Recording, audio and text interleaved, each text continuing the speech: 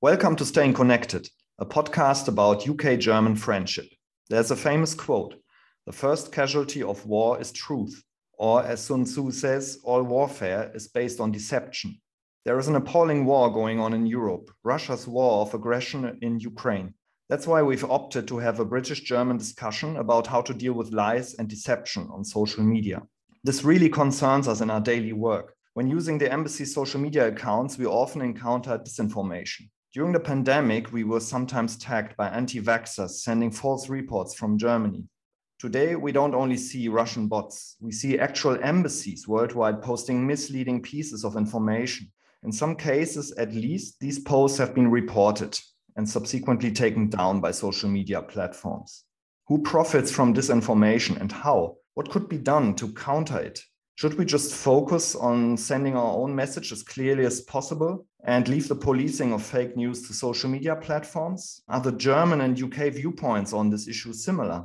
We'd better ask our guests. Both are experts on disinformation. Shayan Sadarizadeh is a journalist at BBC Monitoring, who reports on conspiracy theories, cults, and extremism. Hello, Shayan. Hello. Felix Kate is a senior policy advisor at Reset. Reset is an international philanthropic organization supporting projects at the intersect of tech and democracy. Hello, Felix. Hello. We are happy to welcome as our moderator Stefanie Bolzen, the UK and Ireland correspondent of German daily Die Welt. Stefanie, over to you. Thank you very much, and delighted to see you both. And I'm very excited listening to you talking about such a very, very important issue, the issue of disinformation. And Shayan, if I may start with you, I can see on your Twitter feed how much and intensely you are watching and monitoring what's going on in the context of the Russian war in Ukraine. Could you give us some recent examples of disinformation in this context? Yeah, I mean, the Russia-Ukraine war has been what I would say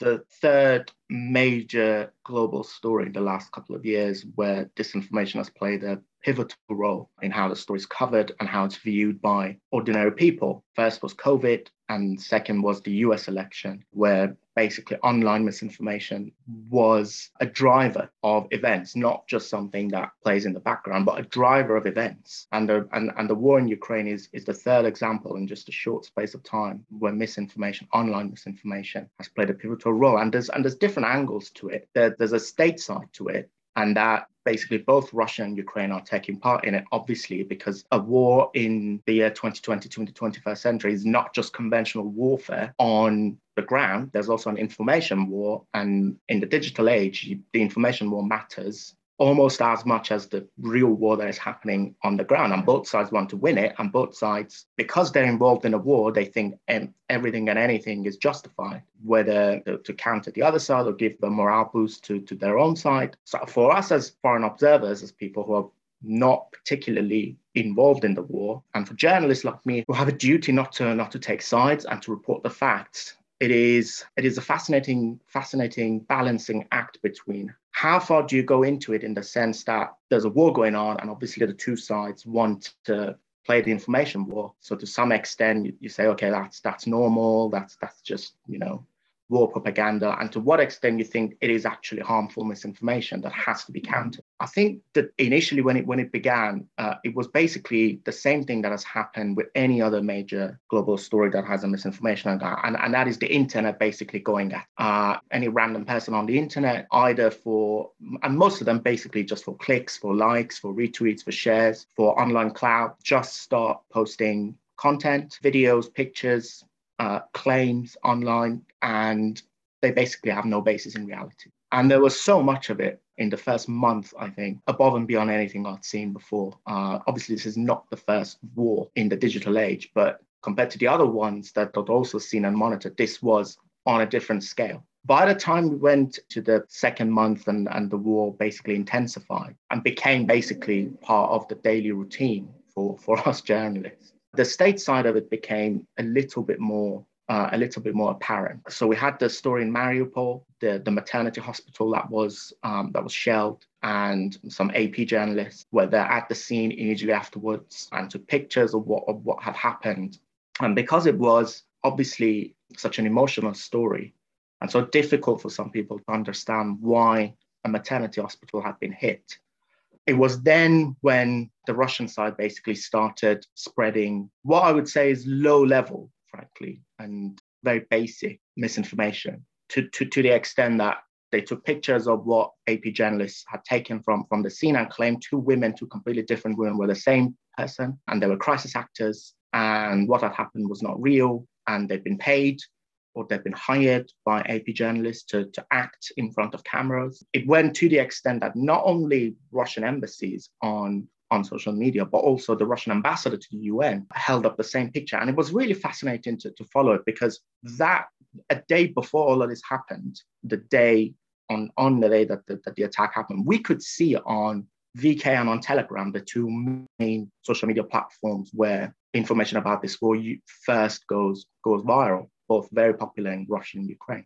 We could see Russian users on Telegram and VK starting this narrative of, this is all fake and these two women are the same people and they've been hired to act out. The Russian embassies and the Russian ambassador to the UN and the foreign minister, Sergei Lavrov, they repeated the exact same wording. It wasn't like they sort of invented something and they had to get together and think about how we counter this. They literally took what Russian users and Russian channels on Telegram were posting. In fact, I have a picture of the Russian ambassador in the UN holding up a picture of a Telegram post by a very well-known Russian Telegram account, basically just repeating it word for word. So it wasn't very complex, it wasn't very sophisticated, but still it had to be answered. And the second one was definitely Bucha. That even took it to a higher level. And again, I would say that was very, very low level, very in terms of sophistication, very easy to counter. However, a video of what happened in Bucha after the Ukrainians take control goes viral on the internet, a very low resolution video. Anybody could easily just look for the high resolution version of that video, which was on YouTube at the time, and just see that the claims that had been made that the bodies on that particular street in Bucha, that one of them was basically moving their arm, the other one was sitting guard, but there were, actors and somebody had been hired to drive down the street and film these actors. Anybody who'd watched the high resolution video could easily see it was nonsense. But again, Russian Telegram takes the low resolution video that had gone viral in early April and makes this claim. And then the Russian embassies and Russian officials repeat it immediately. So what I would say is what we've seen throughout this war, and by the way, the Ukrainian side has done it as well. I mean, Ghost of Kiev is probably the most obvious one. So I would say the two aspects that we've seen, the state side, which is part war propaganda, part trying to basically muddy the waters. If you think you've done something that is unacceptable to public opinion globally, and you don't try to completely counter it, you just make sure that there's enough out there that creates doubt in the minds of people who have doubts about their own authorities, about their own governments, which, by the way, we actually encourage here in the West. Skepticism towards authority and power. And that for them does the job. It doesn't even matter whether it's very high level or very, very complex. And then there's the sort of ordinary online user side of it, which is for clout, for sometimes actually for money, for whatever reason. You just jump in, there's a big global story, millions of people are paying attention. How can I make sure that I get some clout or some money or some profit out?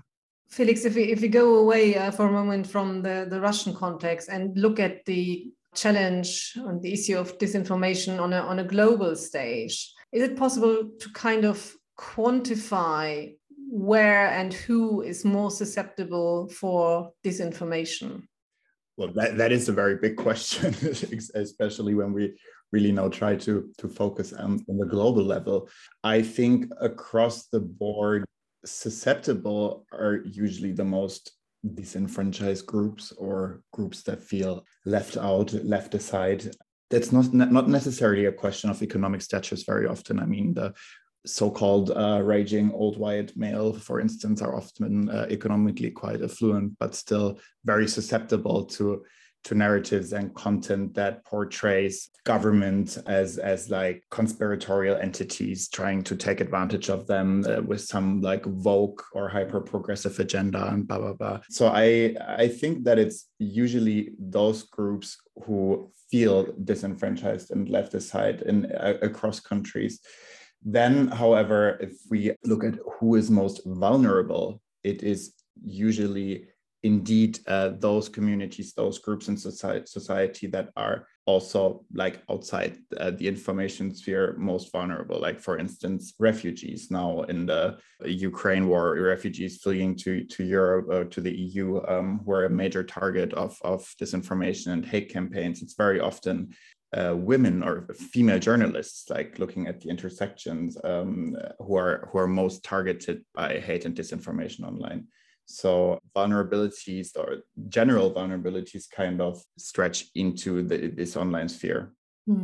And Felix, you are looking also a lot into the, say, policy side and technical side of how to counter disinformation. If you now go back to the example of of Russia's war in Ukraine and I think sometimes almost naive idea that you could really counter Russian propaganda. Do you think it's possible, as much technically as culturally, to convince the Russian audience of the audience of the Russian propaganda that actually what they are seeing and hearing and believing is wrong?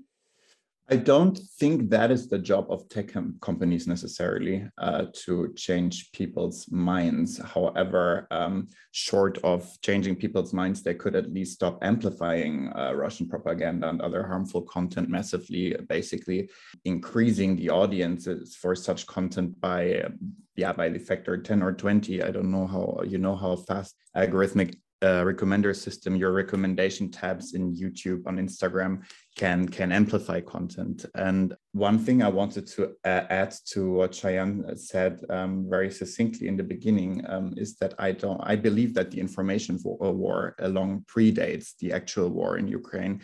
Russia has been building up its influence operation against Ukraine for many years, at least since 2014.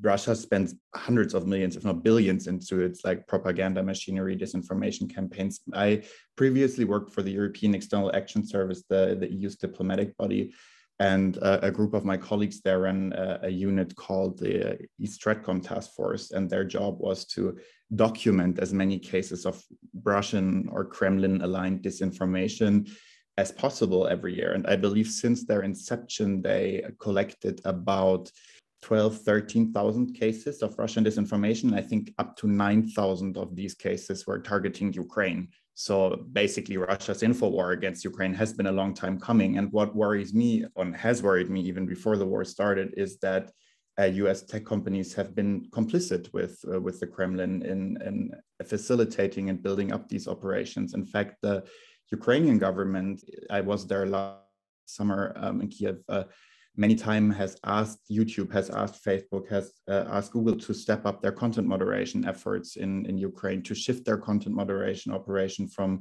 Moscow to Kiev in the first place, so as to also be accessible to the Ukrainian rule of law and cooperate with Ukrainian authorities and experts. But they haven't done any of this simply because it would have negatively affected corporate profit margins. And so I think that's a worrying trend that hopefully we will now address as the European Union with the so-called Digital Services Act, and also in the UK with the Online Safety Bill. Cheyenne, if we move away now on the other side of the Atlantic and look at the US, I mean, there are staggering numbers of voters who believe Donald Trump's accusation that the last election, the election he lost, was actually fraud. What is the challenge there to globally, not only in the US, but also in our countries in Europe, globally, to democracies, so the context of disinformation and elections or democracy? Yeah, the US is actually a unique example in that sense, because the US, as much as a powerful and great democracy that it is, it has been dealing with a very toxic culture war between the left and right, conservatives and liberals, for years and years now. And that toxic culture war has consumed every aspect of public life in a way that, frankly, is not similar to any other Western democracy. And the power of that culture war is so strong that you can easily see how the two main parties, even the mainstream wings of the two parties, basically, in a sense, are fighting it. It's not just something that is limited to one wing of, one more extreme wing of one party or more extreme wing of the other party. It's an all-out war. I wouldn't call it a civil war, but frankly, I mean, it's not that different. That doesn't exist in other Western democracies. It doesn't exist in the UK, it doesn't exist in France, it doesn't exist in Germany or Australia or Canada. Obviously, political disagreement does exist, and it should in any free modern democracy. That's basically the essence of democratic state, where you've got, particularly in many Western democracies, not in Germany, or in the UK, although, it varies from one country to another. Either you have a two-party system or you have a multi-party system. And by the way, when you look at the rates at which conspiracism and conspiratorial thought is accepted in different parts of the world, it's a global phenomenon, obviously. And it's not a new phenomenon. Again, conspiracy theories and misinformation have existed since humans existed. It's just because we live in the digital age now, it is so easy to spread. And, within seconds, within minutes, any claim from any part of the world can be translated in multiple languages, can travel across boundaries and borders. So that's basically what's driving it. But in America particularly, and I honestly don't have a good answer to it as to why. I've been asked this question many, many times. Why? Why is it that conspiratorial thought is so popular in America? I honestly don't know. Obviously, as I said earlier, there's an aspect of in a free society in the West, we encourage skepticism towards power and authority, and that's a good thing. And as a journalist, that's one of the first things that I learned: be skeptical always. But also, again, there's a limit to it. You're skeptical when the facts run counter to what a person or a powerful authority is claiming. But when the facts are not there, obviously you go with the facts. When it comes to the election, the facts are crystal clear. It's basically 2020's story now, but we basically, our team in BBC News, we have a tiny team that looks at these types of claims. Every claim that was made, we checked, not because we wanted to prove it false, but we genuinely looked into them. There's really nothing there, not on the scale that would, not only did we not find anything, but even if there was, some level of fraud in some county or some town, it was nothing on the scale that would flip the election outcome. But the reason it still persists is because, again, as I said earlier, there's a mainstream culture war between the Republicans and the Democrats, liberals and conservatives going on in America. And when you're in that type of situation, reason and logic and facts go out of the window. It's basically, I'm on my side. My side is involved in a war, and I'm going to take whatever my side says against the other. I don't care. Me being a representative, so to say, of what you call the legacy media or mainstream media or whatever, I find the work that the BBC has been doing and is doing on really looking into every little fact and trying what you call the fact checking. It's such a crucial, important work. But I still think sometimes we in the media, we are almost helpless to counter this. Which brings me then to the question to both of you: what can be done? And I think it leads back to education and how young people learn how to deal with media. So I'd be interested to hear if you have seen, whether in Germany or in the UK or somewhere else, examples of so-called good governance, good ideas and initiatives to try to teach young people how to understand what is right and facts, right information and facts, and what is disinformation.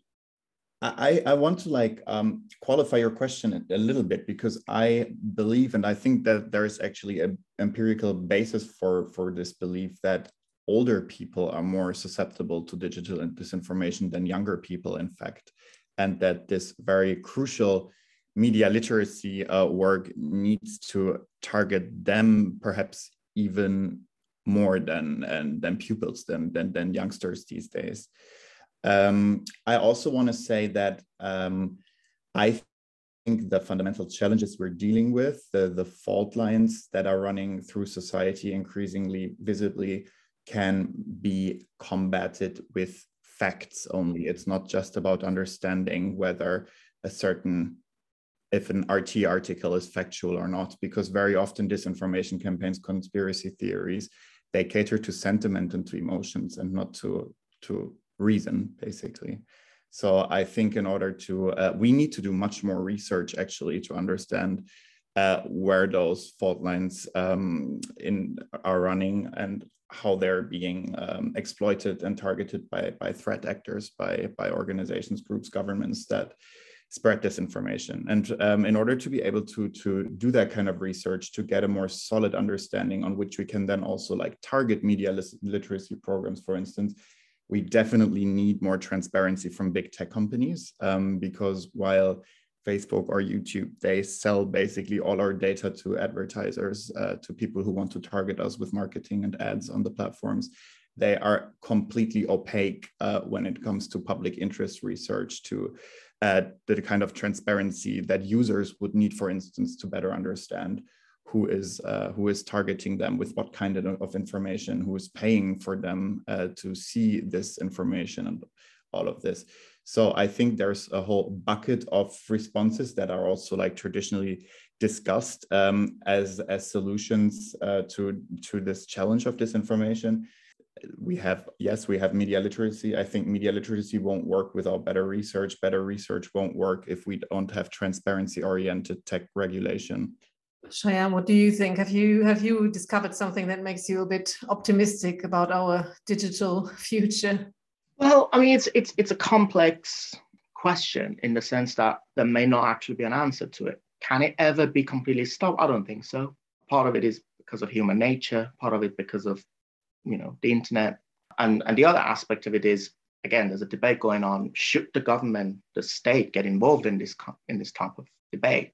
We live in free societies and we pride ourselves in the fact that we allow free speech and we allow citizens and our public to dissent on any major issue and go against the view of the state or the government or politicians. So should the government get involved? That's not for me to answer. Or should it be civil society, journalists, experts, open source intelligence, investigators? Is that schools, public education systems? That's a debate to be had. Probably not for a BBC journalist to say, what is the right approach and what is the wrong approach. All I can say is the only way for me to fight bad information is with good information, rather than banning and basically restricting the right to free speech. Then there's a big debate about how can you spread good information and how can you we've been working on it, been trying, like we've been making these videos for basically any normal person who is not a journalist, who does not have any expertise in the area of disinformation, to just check simple stuff on the internet. You see a viral video, you see a viral image. How can you check if it's real? How can you check if it's old? How can you check if it's taken from another video, from a video game, whatever, the type of things that we see. And it's not really that difficult. It's not that complex. So we hope that can help people. But there shouldn't really be any complacency in terms of younger generations as well. Because if we go back to this war, I mean, TikTok is by far, in my opinion, has been the worst platform when it comes to the spread of online misinformation, and that is a platform mainly and primarily used by younger generation. And the volume and level of fake news that I've seen on TikTok, I haven't seen on Facebook, which has twice as many, 2.5 times as many users. The power of online falsehoods, the power of viral false content is something that goes straight to the human psyche, frankly. We can talk about social media algorithms that definitely 100% play a role into it. Obviously, there are some social media companies that are working with independent fact checkers, but I know those fact checkers, I talk to them all the time, and I know how limited their resources are and how difficult it is for them to sift through a torrent, frankly, of misinformation on a daily basis. And they have to pick and choose and dedicate their very limited resources to just some examples and not all of them. So in the digital age, it is frankly a big issue. Can it be completely stopped and countered? Probably not. We have to be realistic about that. But we can make sure that more and more people, regardless of age or their background, can learn to do fact checking for themselves. If it can help people understand how to check, how to do reverse searching on the internet for both images and videos, how to read signs in videos that might indicate they're false, how to know sources and where stories come from, that will go a long way towards basically making sure there's better information online. But we're not there yet. We're trying. Hopefully, I'm optimistic that we'll get better at it over time, and particularly with younger people who are much more adept at using the internet, far better than me. Hopefully, we'll get there. Thank you very much. Felix, would you like to add something to that? I just want to add one quick note on the question of regulation, because I think it's dangerous to equate check regulation with limitations to the freedom of speech, because right now the way that these platforms are run, amplifying the most extreme and violent content very often, we see major silencing effects, which usually affect women, people of color, not so to say the traditionally stronger segments of society who already are underrepresented very often in public discourse. So when we talk about freedom of speech, first of all, I think we also need to always think about the freedom of speech of the silenced groups online. And also there are other fundamental rights, especially in Europe, where we have a balanced approach to human rights that apply online and that we need to look after. That's the freedom from discrimination, the right to privacy, and a lot of others. And I think the past years have very clearly proven that tech companies are not by themselves willing or able to safeguard these rights for citizens and users in particular. So that's just a little note I wanted to add. I think there's a very strong case for using the tool of democratic regulation to make social media platforms safer and more transparent. Thank you both. That was fascinating and really interesting. And what I'm taking away is that, we can be optimistic, because if those who are trying to undermine our way of living by disinformation are very creative, we are also very creative to find ways to counter that. Thank you very much, Stephanie, Cheyenne, and Felix. Dear listeners, many thanks for tuning into the latest edition of the German Embassy Staying Connected podcast. With this podcast, we want to highlight joint UK-German projects and topics that are of relevance to both our societies. Get in touch if you have ideas for future topics. In the meantime, don't forget to subscribe. Bye.